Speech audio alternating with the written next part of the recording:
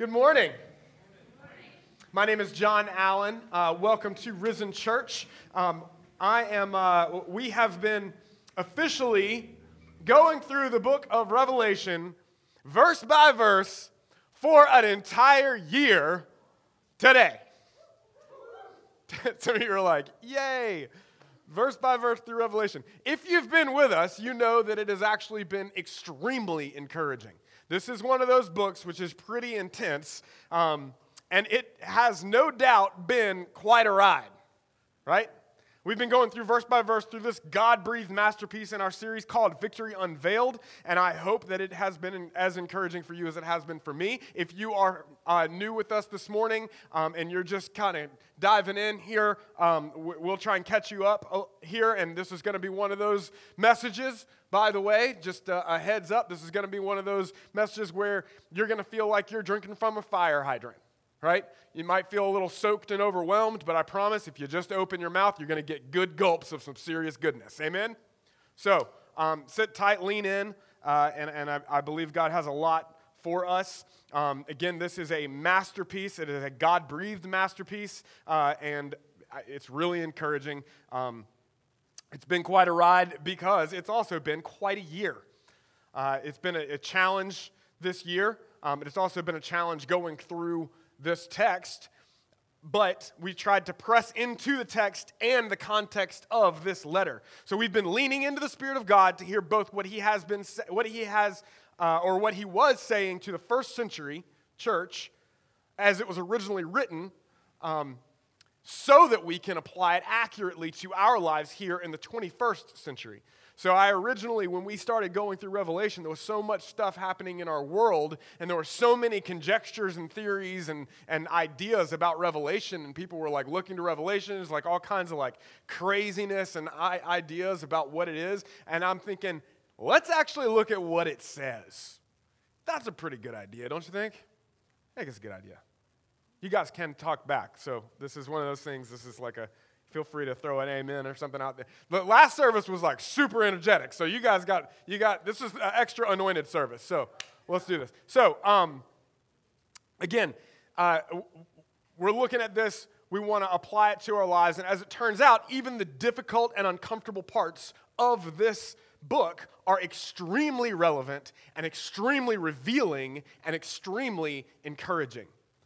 So this letter is an invitation to experience truth and victory. It's the pulling back of the physical veil and exposing of what is truly happening in the world around us. Not just in the first century, but also for us now in the 21st century and even beyond. So again, this isn't just about something that happened thousands of years ago.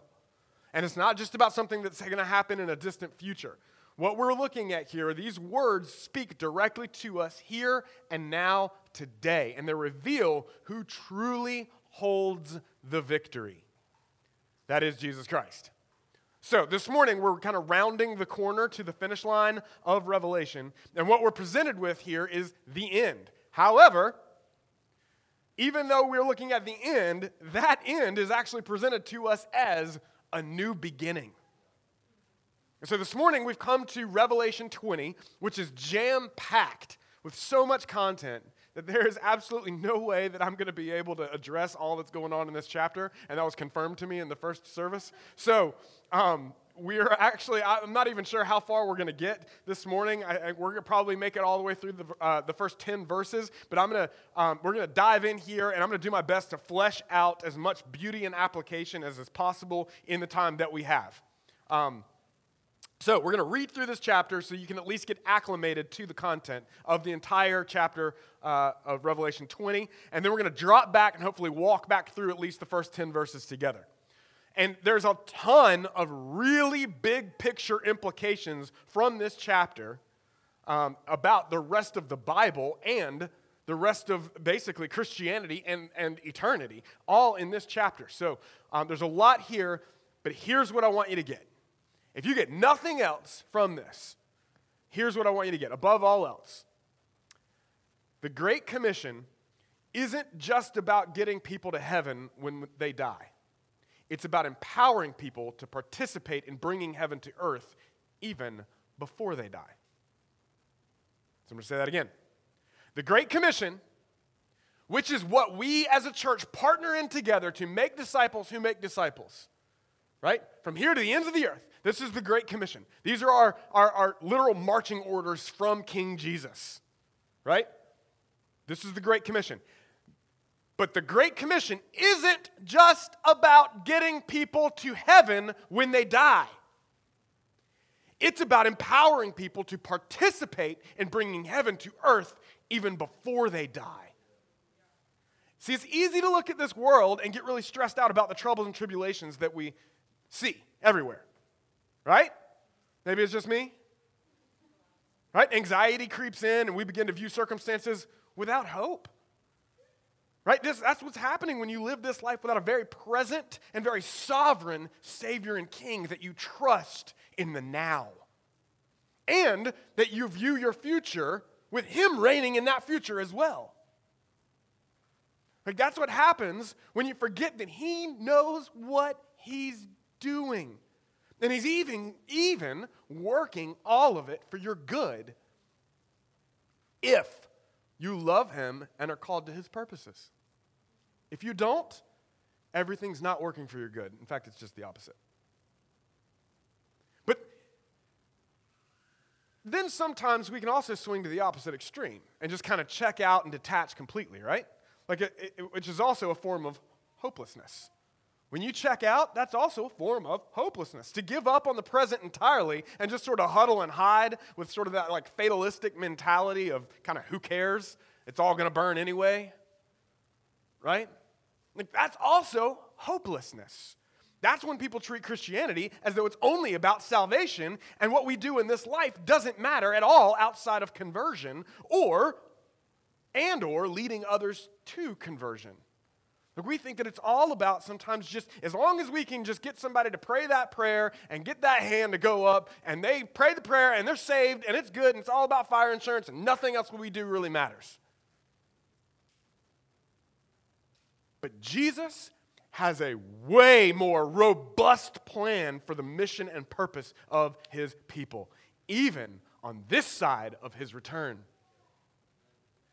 Now again, salvation is where it all starts, but it's just the beginning, right?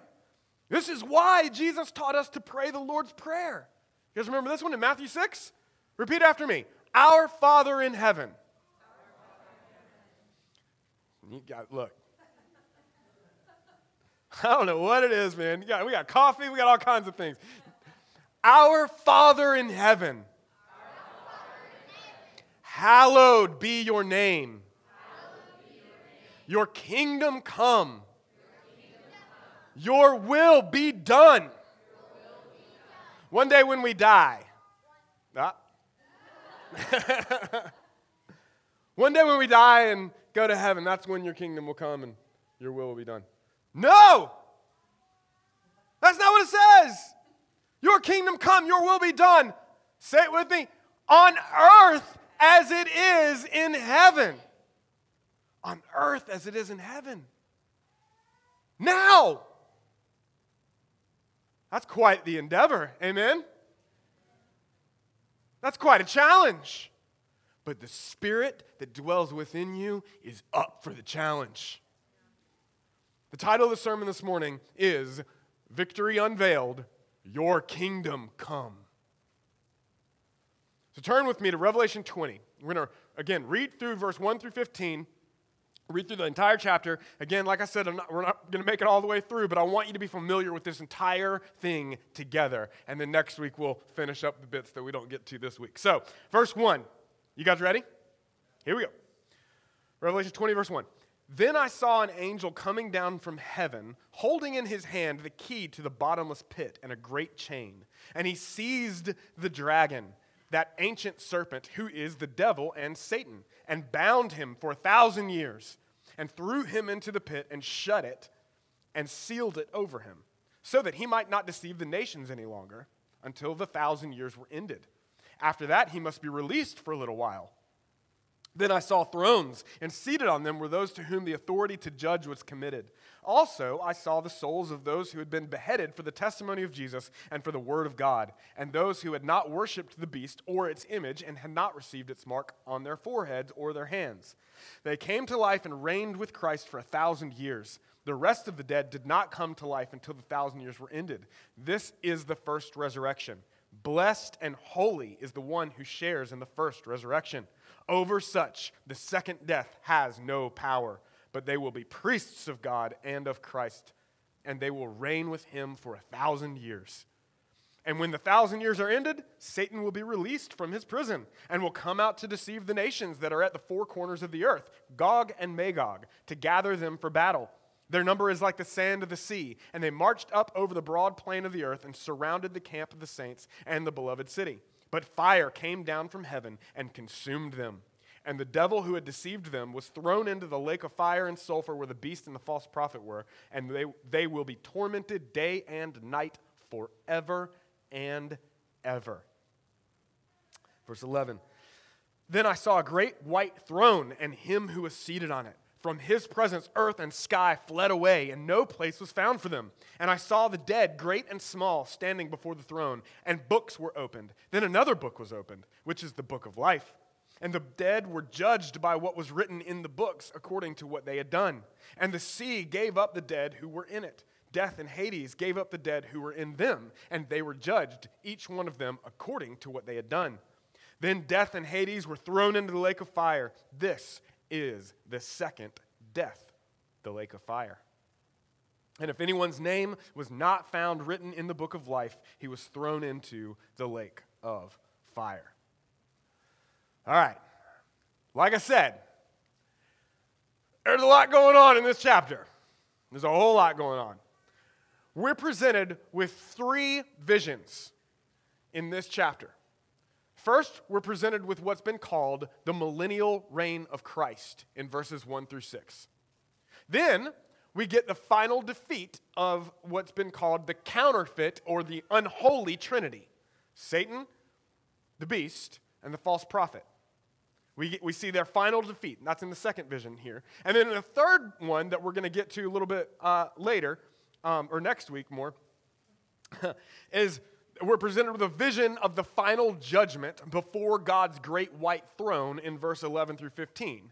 Again, we're going to hone in on that more next week, but I want you to see it in context here with these first two visions because they are directly related.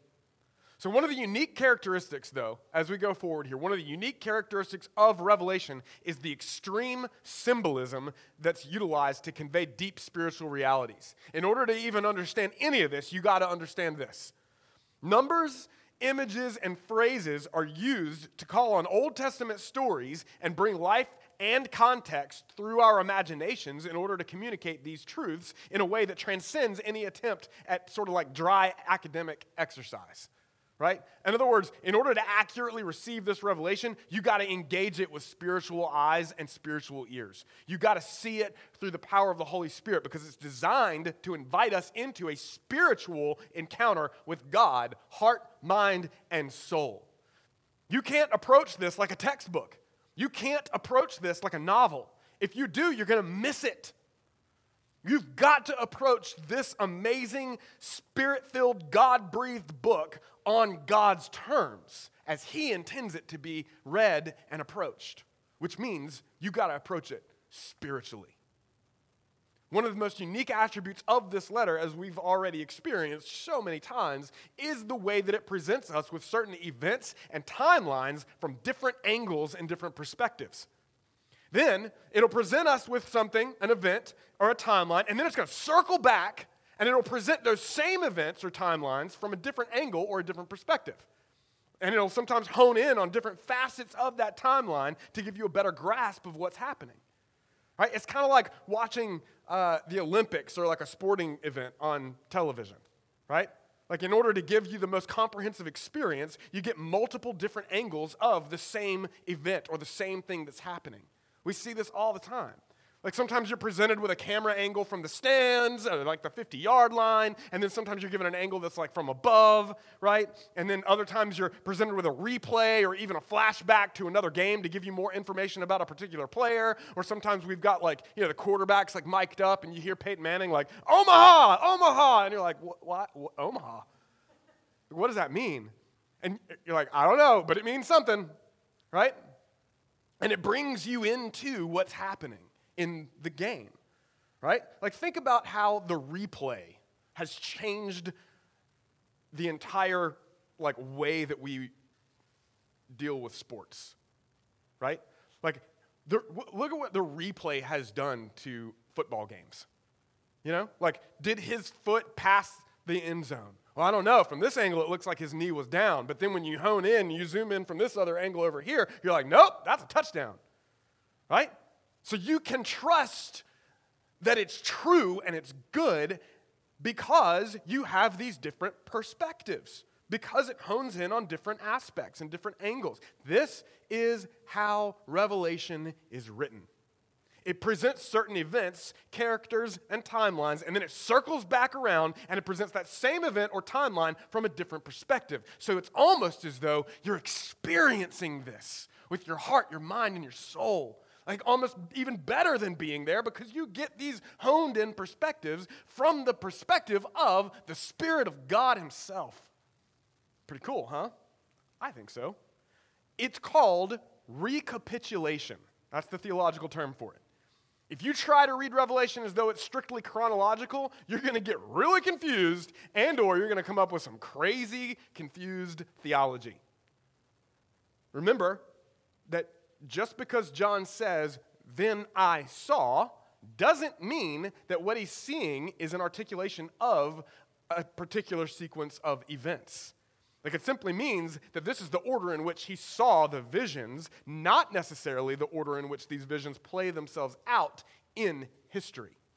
That's very important, and you'll see that as we go forward. For example, we've already seen the return of Christ to the earth multiple times in the past 19 chapters of Revelation. And the most detailed vision of this return was what we looked at last week in Revelation 19. But this week, Revelation 20 presents it again, but it does so from a much broader perspective. And I think it's a broader perspective that takes us from the time of Christ's resurrection to the time of his return and judgment, all in one chapter. Now, there's some who would read Revelation chronologically and place all of what we're reading in a distant future. They would place it after the second coming. Everything in this chapter, they would say, is after the second coming of Christ. That's actually the way that I originally read and was originally taught to read this chapter, is that it is occurring after Christ returns to the earth. I used to read this as though it was presenting what will happen at that point after Jesus returns to the earth. However, upon a closer look, I think it's clear through a lot of time digging in, praying, studying, I think it's clear that this is articulating what takes place before his return to the earth. That this entire chapter actually is talking to something that is way more present. So, here's my disclaimer, though, this morning. All right? Listen up. Here's my disclaimer. There are a lot of people who love Jesus with all of their heart who understand this passage to be describing events that take place after Jesus comes back physically. It's not heresy to believe that, right? And it's definitely not grounds for division.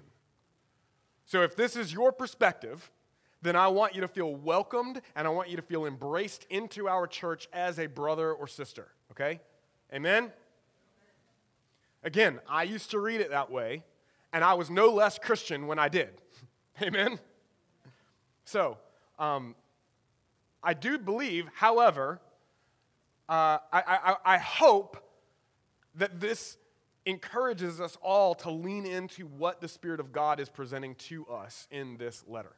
So this morning, I'm going to do my best to cut through all of that stuff and get to the heart of what I believe the Lord is communicating to us in this chapter. So, and what he's communicating here is the power of his kingdom, the kingdom of heaven coming to the earth.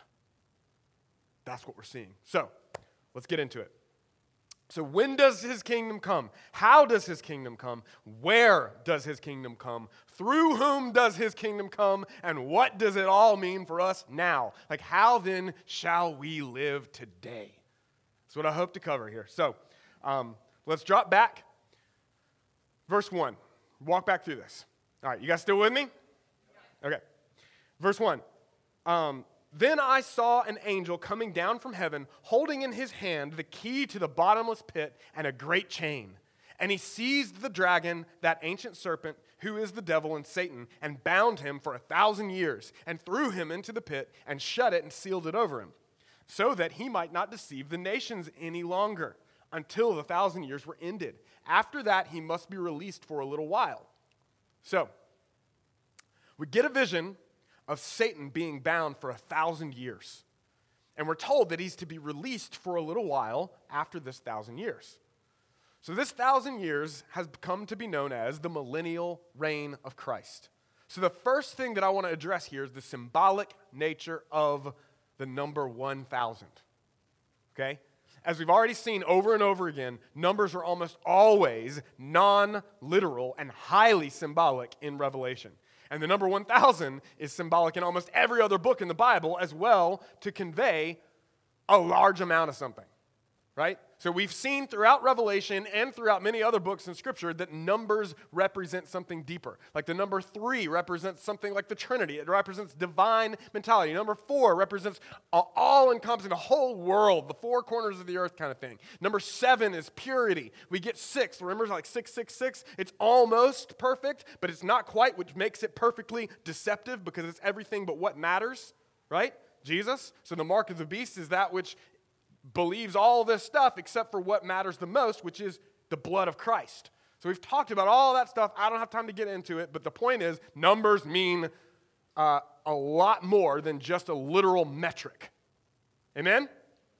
And so we see here that the number 1,000 is another very symbolic number, and especially in Revelation and the whole Bible. Think of passages like God owns the cattle on 1,000 hills. Right? That's a statement about God's infinite resources. It's not a literal inventory of how many cows God owns. Right? It's not like, okay, well, God owns the cattle on 1,000 hills, but that 1,001 hill over there, that's not God's. That's off limits. Right? No, God's like, that's mine, that's mine, that's mine, that's all mine. Because he's the author, he's the king. Amen? So it means a lot. Or how about one day is like 1,000 years unto the Lord, right? Or to the Lord, a day is like 1,000 years. Some have actually taken that and they take it literally and they're like, so if one day equals 1,000, that means God didn't create the earth in 6 days. It was actually 6,000 days. No, that's not what it's saying. Like it's like they treat it like it's some divine code to be cracked. It's not. It's simply a way of saying a lot. In fact, it goes even deeper than that. There's an even greater depth to what's being communicated in the number 1,000 since, watch this, the number 10 is the number for completion. Right? 10 commandments. We see things like this all the time. The 10 is the number for completion, and the number 3, again, is the number for divinity, like the Trinity of God. And so 10 times 10 times 10, right? So that's 10 to the third power, is 1,000. What's being communicated by that number speaks directly to a deep spiritual truth that it's not a reference to a literal 1,000 years. It's symbolism pointing to divine completion, right? Which conveys a very deep reality, right? That it's like the fullness of time, when the fullness of time had ended.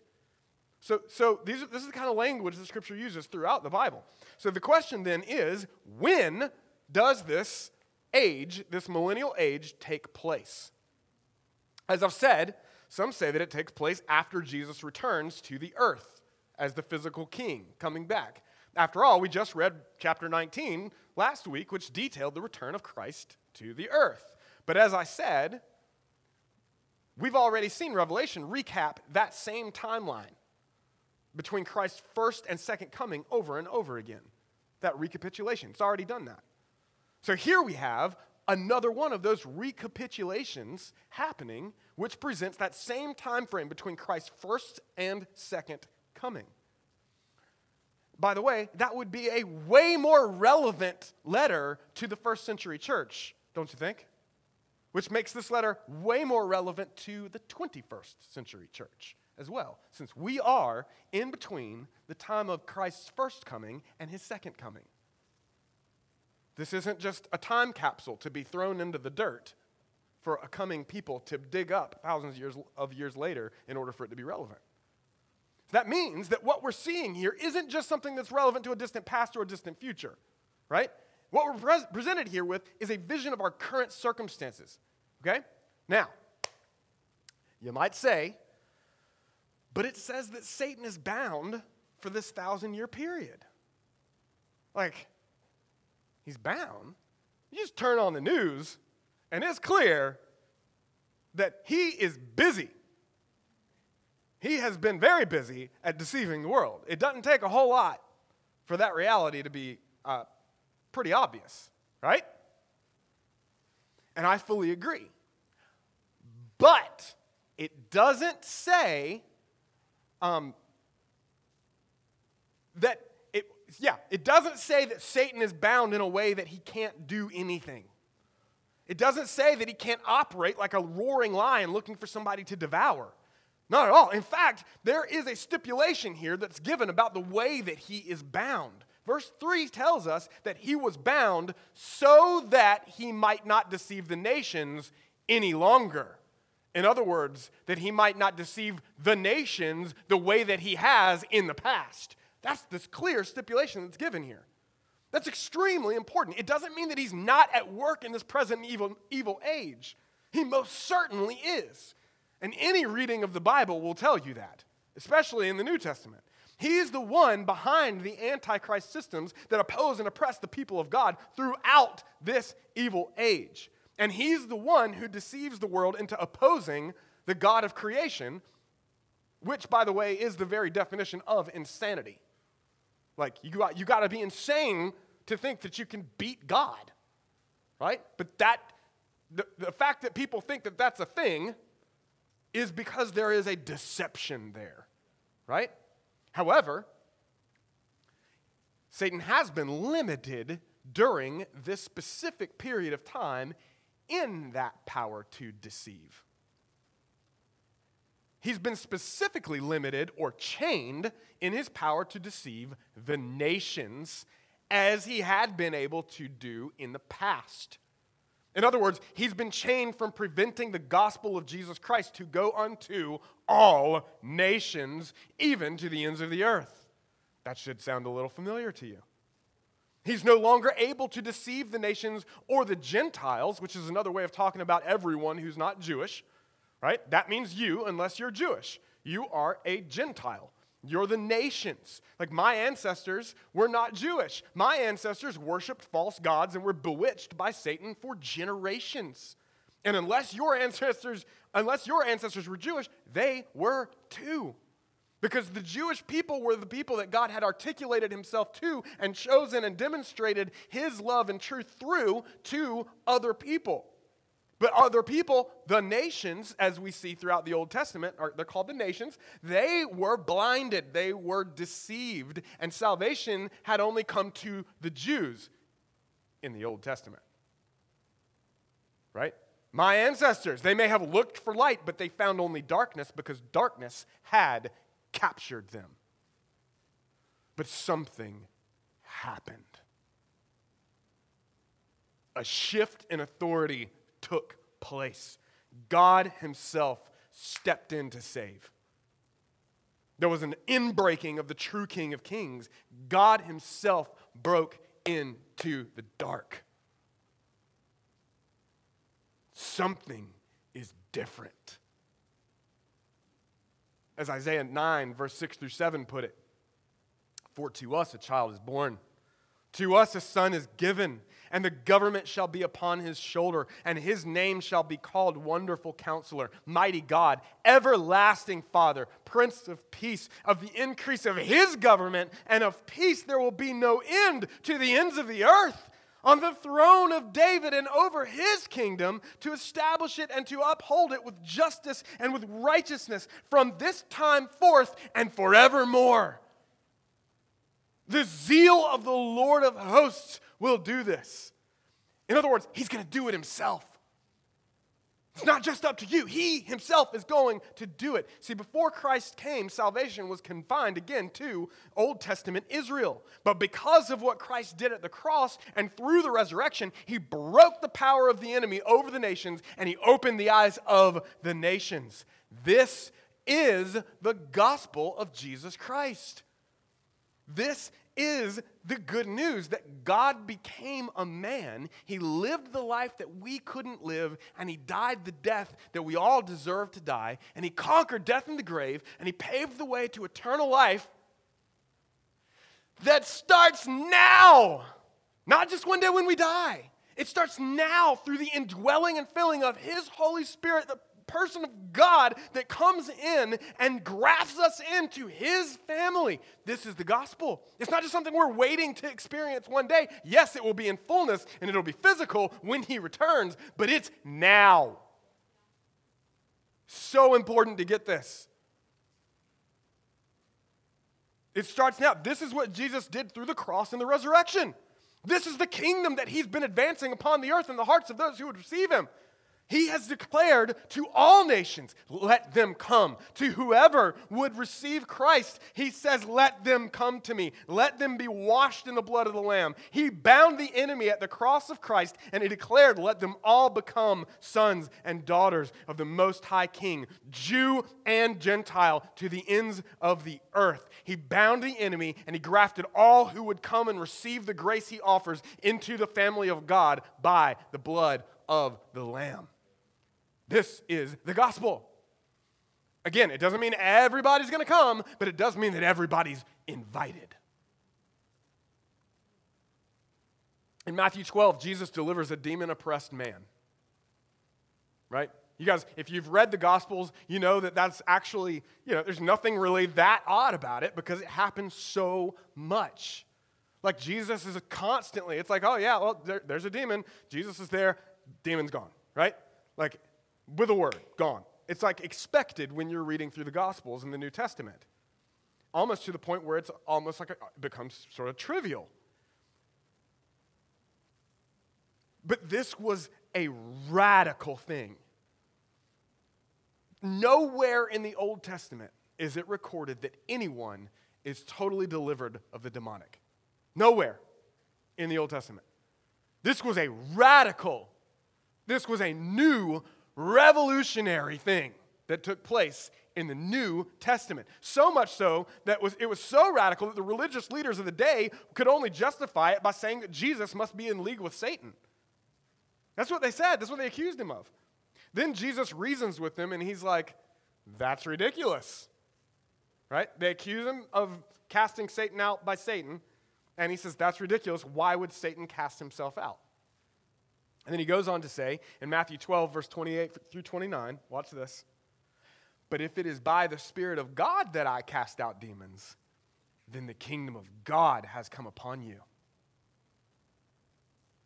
The kingdom, the rule, and the reign of the true king has come upon you. Verse 29, or how can someone enter a strong man's house and plunder his goods unless he first binds the strong man? Then indeed he may plunder his house. In other words, I have come into Satan's house and I'm binding him. And I'm plundering all of the people. This is what Jesus did. This is the gospel. In Luke 10, he even commissions his disciples to go out in his authority to cast out demons. And they come back and they're pumped up, right? They're like, God, even the demons submit to what we're saying. Even the demons listen to us. That was a radical thing, right? Luke 10, verse 18 through 20. This is what he says. So they're all pumped up. They say even the demons are subject to us. And he said to them, I saw Satan fall like lightning from heaven. Behold, I have given you authority to tread on serpents and scorpions, which we've seen in Revelation to be a reference to the demonic, and over all the power of the enemy, and nothing shall hurt you. Nevertheless, do not rejoice in this, that the spirits are subject to you, but rejoice that your names are written in heaven. In other words, it's not about you, it's not about your pride, so don't gloat in your rejoicing and how great you are, but be thankful that your names are written in heaven, that your name is on the heavenly registry of the citizens of the kingdom. That's what he's saying. We're going to talk about this. That was a reference, by the way, to Revelation 20:15, the book of life, which we're going to talk about more next week. In Matthew 16, Jesus said that I will build my church and the gates of hell will not stand against it. Like, change your mindset. Think about what he says when he says that. This is an all-out assault on the strongholds of darkness. Like, people think Jesus says the gates of hell will not stand. That means we're on the attack. That doesn't mean that we're huddling and hiding. That means that you are the children of light, walking in the darkness on a mission with the authority of the King. This is why he taught us to pray in Matthew 6, Our Father in heaven, hallowed be your name. Your kingdom come, your will be done on earth as it is in heaven.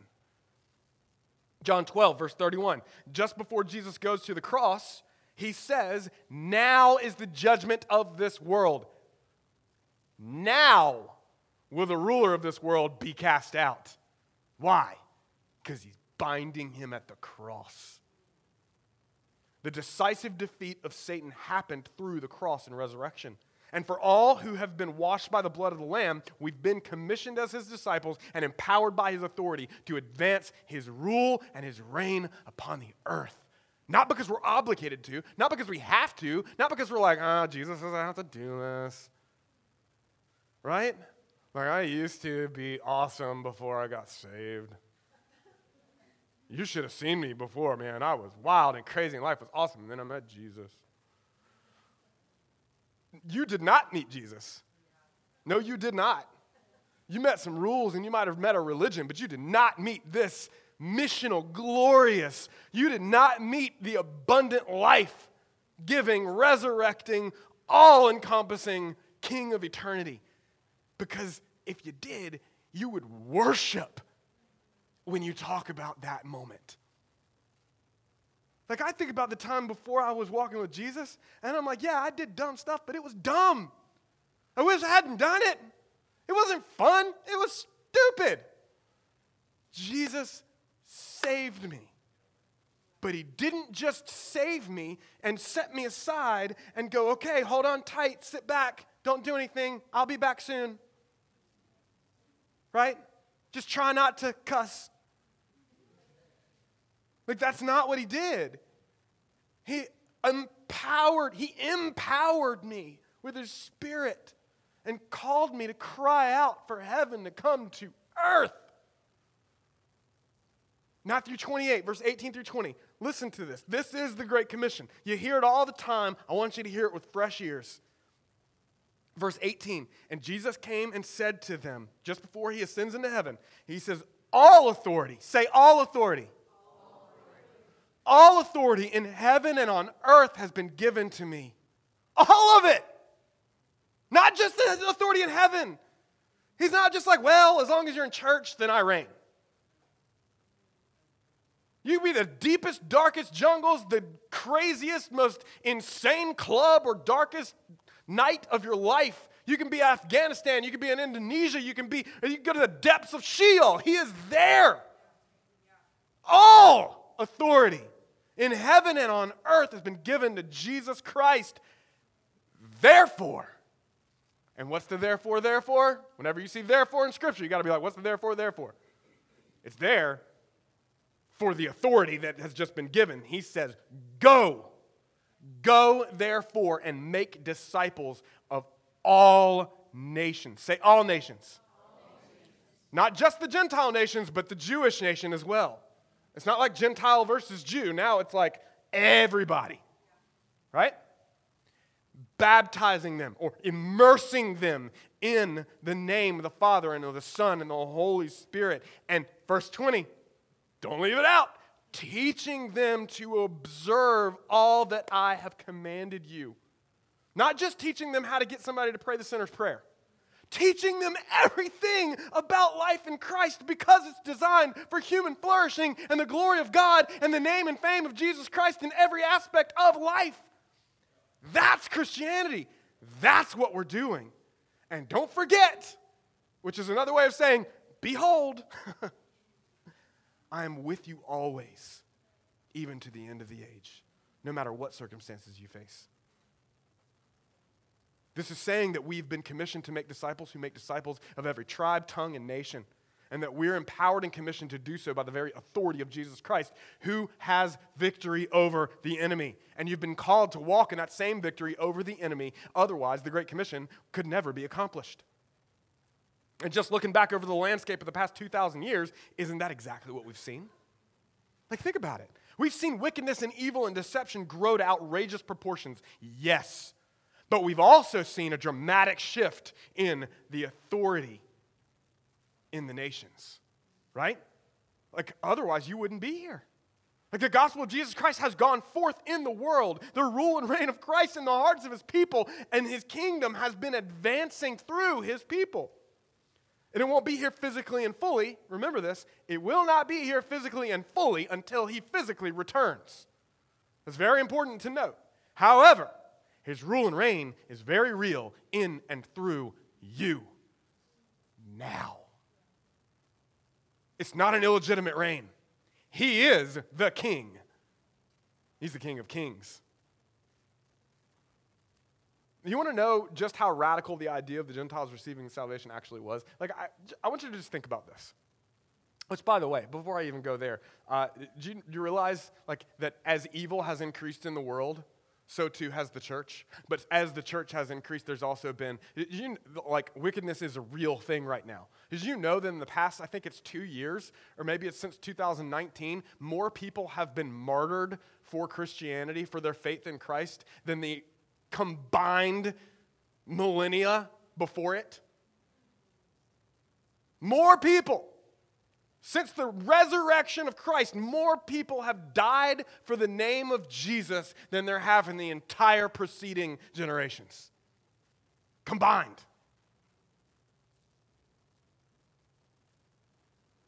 There was a shift that took place. You want to know what this is again? This is the radical idea of the Gentiles was just a crazy thought that they would be even able to receive salvation, even for the early church. Like, think about this. Jesus gave them that great commission in Matthew 28, and then he ascended into heaven. The book of Acts kicks off the record of the early church in Acts 1:8 by recording Jesus telling his disciples, he says, that you will receive power when the Holy Spirit has come upon you, and you will be my witnesses in Jerusalem and in all Judea and Samaria and to the ends of the earth. Right? This is that he literally kicks off Acts like this, which is the account of the early church and the gospel going forth.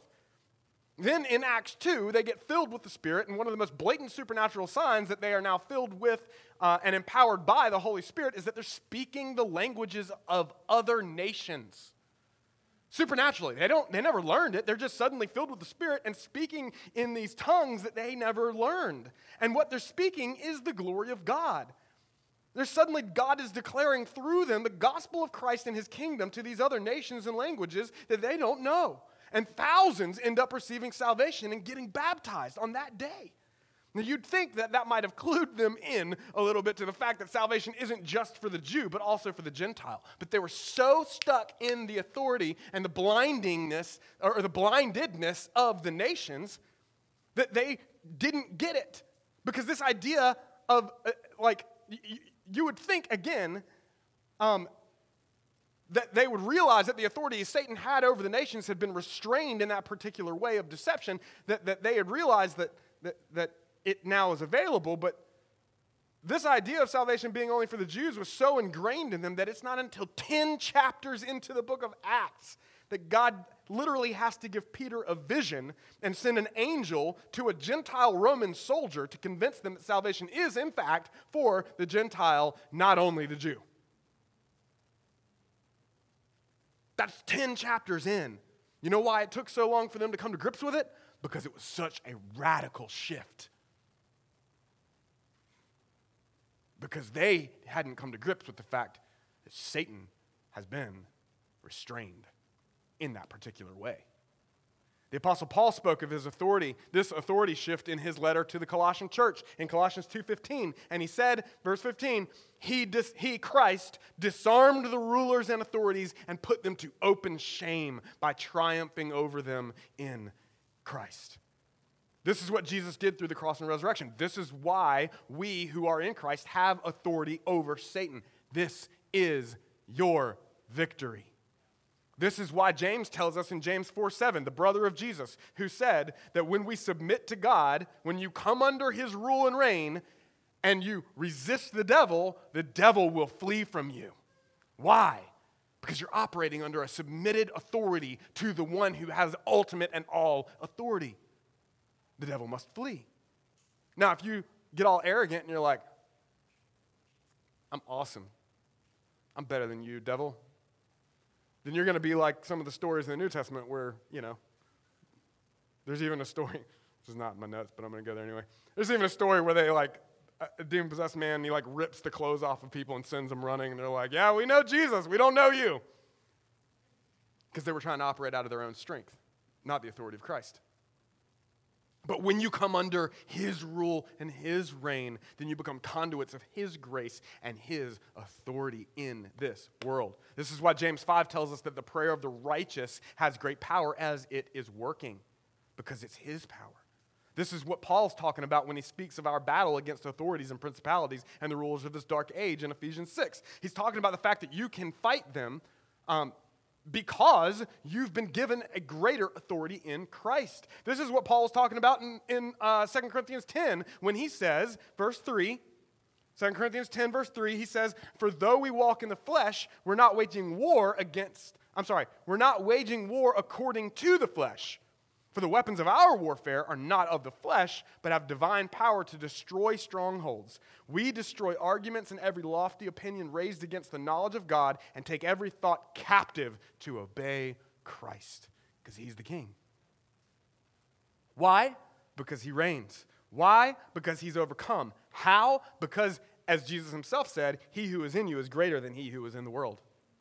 Because Jesus has overcome. Jesus holds the victory. He's calling us to walk in and through that. He's calling us to walk in that victory in and through every circumstance. You're in a battle. But you've not only been given all his authority, you've been given his victory. Revelation is the unveiling of that victory. The reminder to a people in difficult circumstances of who actually holds the victory, to get your minds right and to align with what's true. This is why Jesus said, these things and more will you do also. When he did all these crazy things, he's doing even miracles and people are coming to salvation, and he looks to his disciples and he's like, these things and more will you do also. This is why 1 Peter 2:9 identifies us as a chosen race and a royal priesthood, a holy nation, a people for his own possession, that you may proclaim the excellencies of him who called you out of darkness into his marvelous light. That should sound familiar. It's not talking about who you'll be then. It's talking about who we are now. Verse 4. Speed it up, if that's possible. Then I saw thrones, and seated on them were those to whom the authority, verse 4 of Revelation 20, if you guys are with me. All right. Revelation 20, verse 4. Then I saw thrones, and seated on them were those to whom the authority to judge was committed. Also, I saw the souls of those who had been beheaded for the testimony of Jesus and for the word of God, and those who had not worshipped the beast or its image, and had not received its mark on their foreheads or their hands. So it speaks of those who have been killed for the sake of Christ and his word, and those who had not compromised their faith in Christ alone for the sake of worldly gain, right? So it's talking about both martyrs and those who are in Christ and didn't worship basically the world, right? So this is a reference to all true Christians. And it says, they came to life and reigned with Christ for 1,000 years. Now that's interesting. Now some see this as a reference to the intermediate state, right? The intermediate state being when people die in Christ and they are in face-to-face with Christ. Their soul is with Jesus, but their bodies are still not resurrected yet. It's before the day of judgment or the day of resurrection, right? That's called the intermediate state.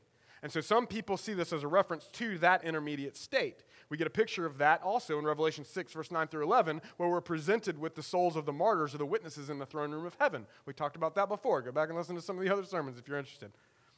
Now, I think that's true. I do think that it's talking about people who have died in Christ, and it's a picture of the intermediate state. I think that is true, but I also think that there's a clear picture here for you and me now as well. Remember the way the scriptures speak about salvation.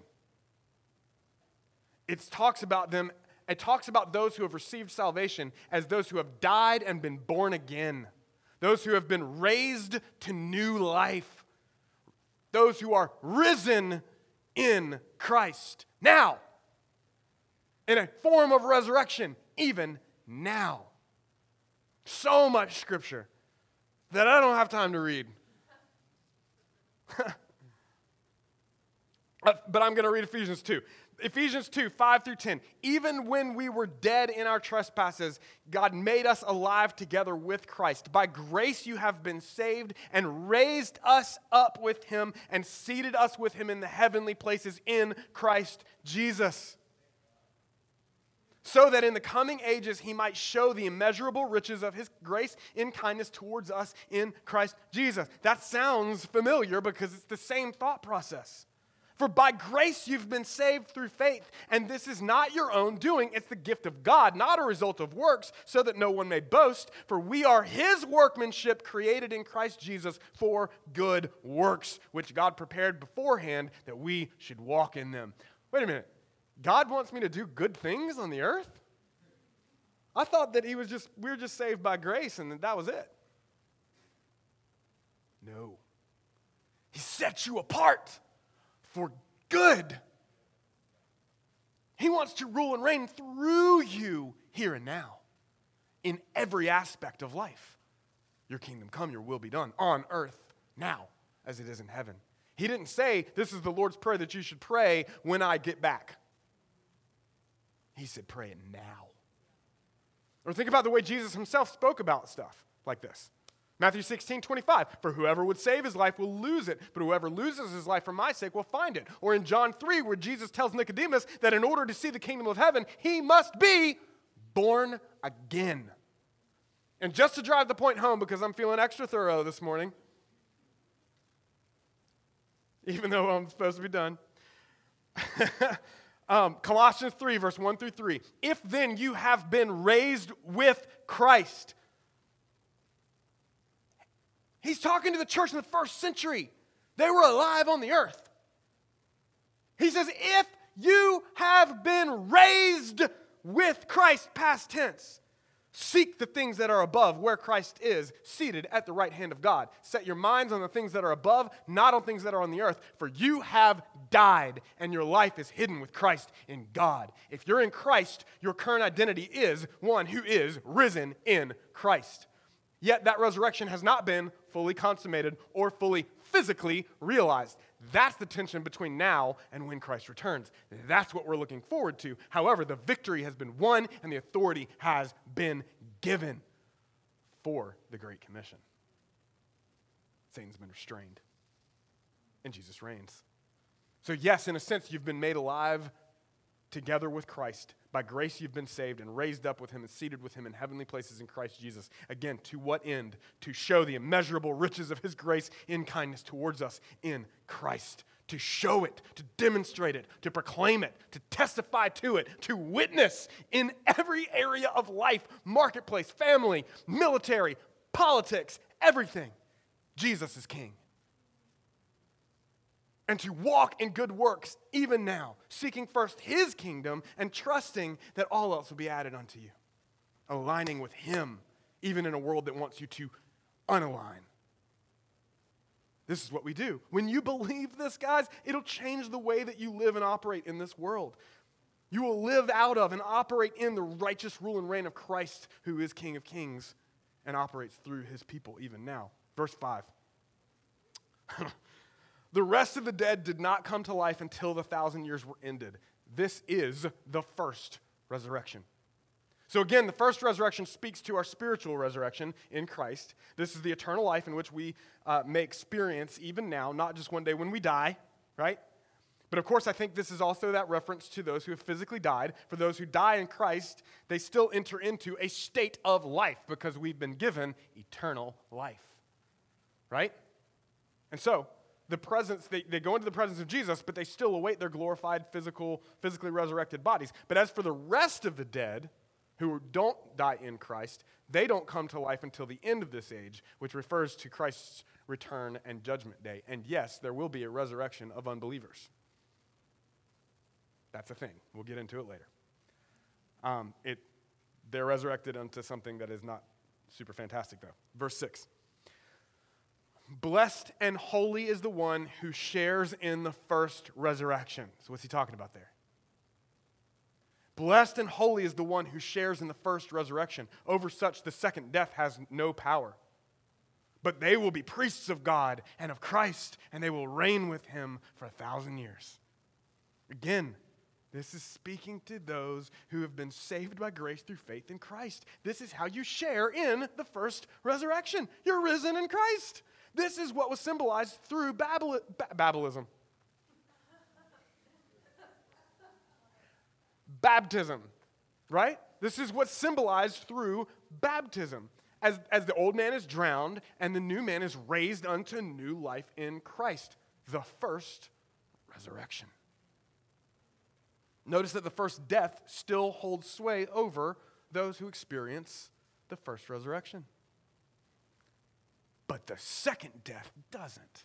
The second death is that lake of fire. You'll never taste it. And the first death is just a transition into more life for those who are in Christ. Because there's that language again. Who are the people that have who have experienced the first resurrection? Who are they? They're priests of God and of Christ, and they reign with him for 1,000 years. It's almost as though that we're like a royal priesthood or something. Sound familiar? You should. He ain't talking about somebody way over here. He's talking about you. Verse 7. And when the 1,000 years are ended, Satan will be released from his prison and will come out to deceive the nations that are at the four corners of the earth, Gog and Magog, to gather them for battle, and their number is like the sand of the sea. So this is a direct reference to the Old Testament prophecy in Ezekiel 38 and 39, where these terms, Gog and Magog, are used to denote all the nations of the earth who rise up against God's covenant people. This is a vision of the final battle and the great and final deception. This number of those who oppose the true King of Kings and his people seems overwhelming and incalculable, like the sand of the sea, which is a term that was used to describe the descendants of Abraham, who are you. You. So you're not the people that are described here as Gog and Magog. You're the ones that they're after. But the point here is that as wickedness increases, so does the righteous. Again, I think that we're presented here with what we already saw in Revelation 19 as evil stands in radical opposition to Christ and his people. Okay? Verse 9. I'm going to make it. I promise. And I better not promise that. I take that back. Just sit tight. And verse 9. And they marched up over the broad plain of the earth and surrounded the camp of the saints and the beloved city. So, catch the imagery. The imagery here is that of an ever-growing and massive opposition to Christ's rule and reign and the message of his people, who are presented as camping. They're camping people, which speaks to our identity throughout Scripture as sojourners in a land that's not our own. We are a pilgrim people on the way to something greater. We're citizens of heaven. That's what it's speaking to. And again, We're also portrayed here as the beloved city. It's not talking about Jerusalem. It's another way of speaking about the people of God being his beloved city. We've seen that already in Revelation a lot, that he talks about us as his bride and as this beloved city. And so it speaks our identity, again, as his people. And so while it feels like we're being surrounded and overwhelmed and outnumbered, you ever feel like that as a believer? Isn't it in this world? Am I alone on that one? It's not the truth. This is what it says. You're not overwhelmed. But fire came down from heaven and consumed them. This is the way God responds to those who conspire against his people in the Old Testament, with seemingly great opposition. When God's people are faced with these huge numbers of opposition surrounding them, they're often met with consuming fire, and it's like game over. It's like when, verse 10. Verse 10, the last verse. And the devil who had deceived them was thrown into the lake of fire and sulfur, where the beast and the false prophet were, and they will be tormented day and night forever and ever. Again, this was an anticlimactic end for those who were deceived by the devil to stand against Christ the King. It's like you see this idea where you get people, you hear it all the time. It's just like, how could you ever believe in the gospel? Like, Christians are so dumb. Like, how could anyone ever believe? They like mock it, and it's like, no intelligent person could ever believe in some pie in the sky, idea of a God. That's crazy. And yet, the most intelligent people throughout history do and continue to, even today.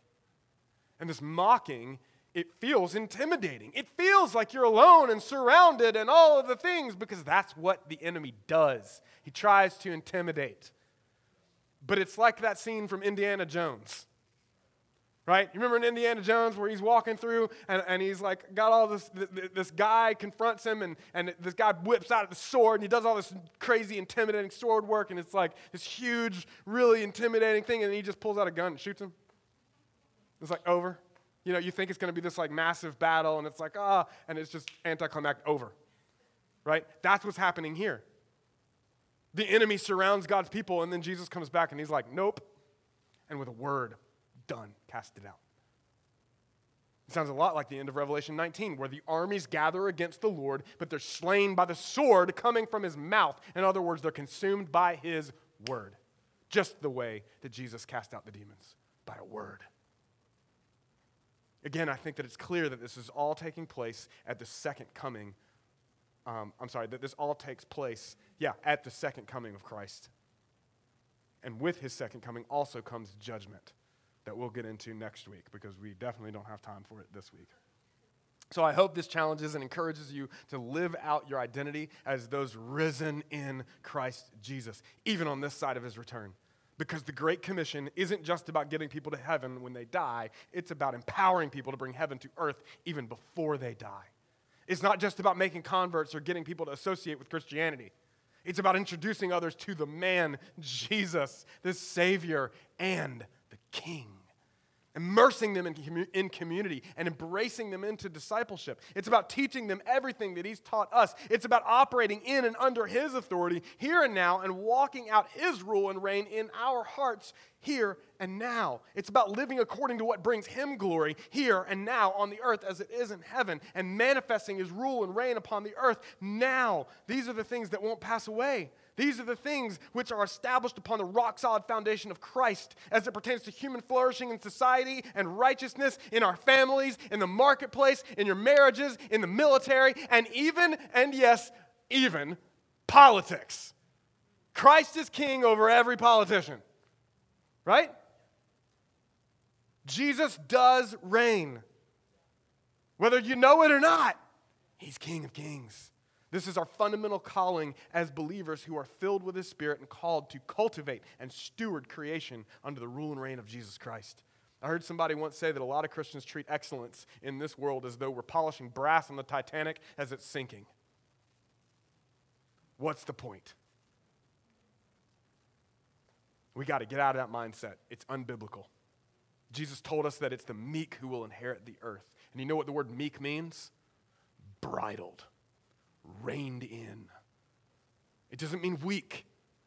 It's like a war horse whose strength is bridled in the great, almighty King's hands. That's you. That's me. That's why, by faith, we look to him and away from everything else on this earth. And that's why you, who are meek, will inherit the earth when it's made new. Let's pray.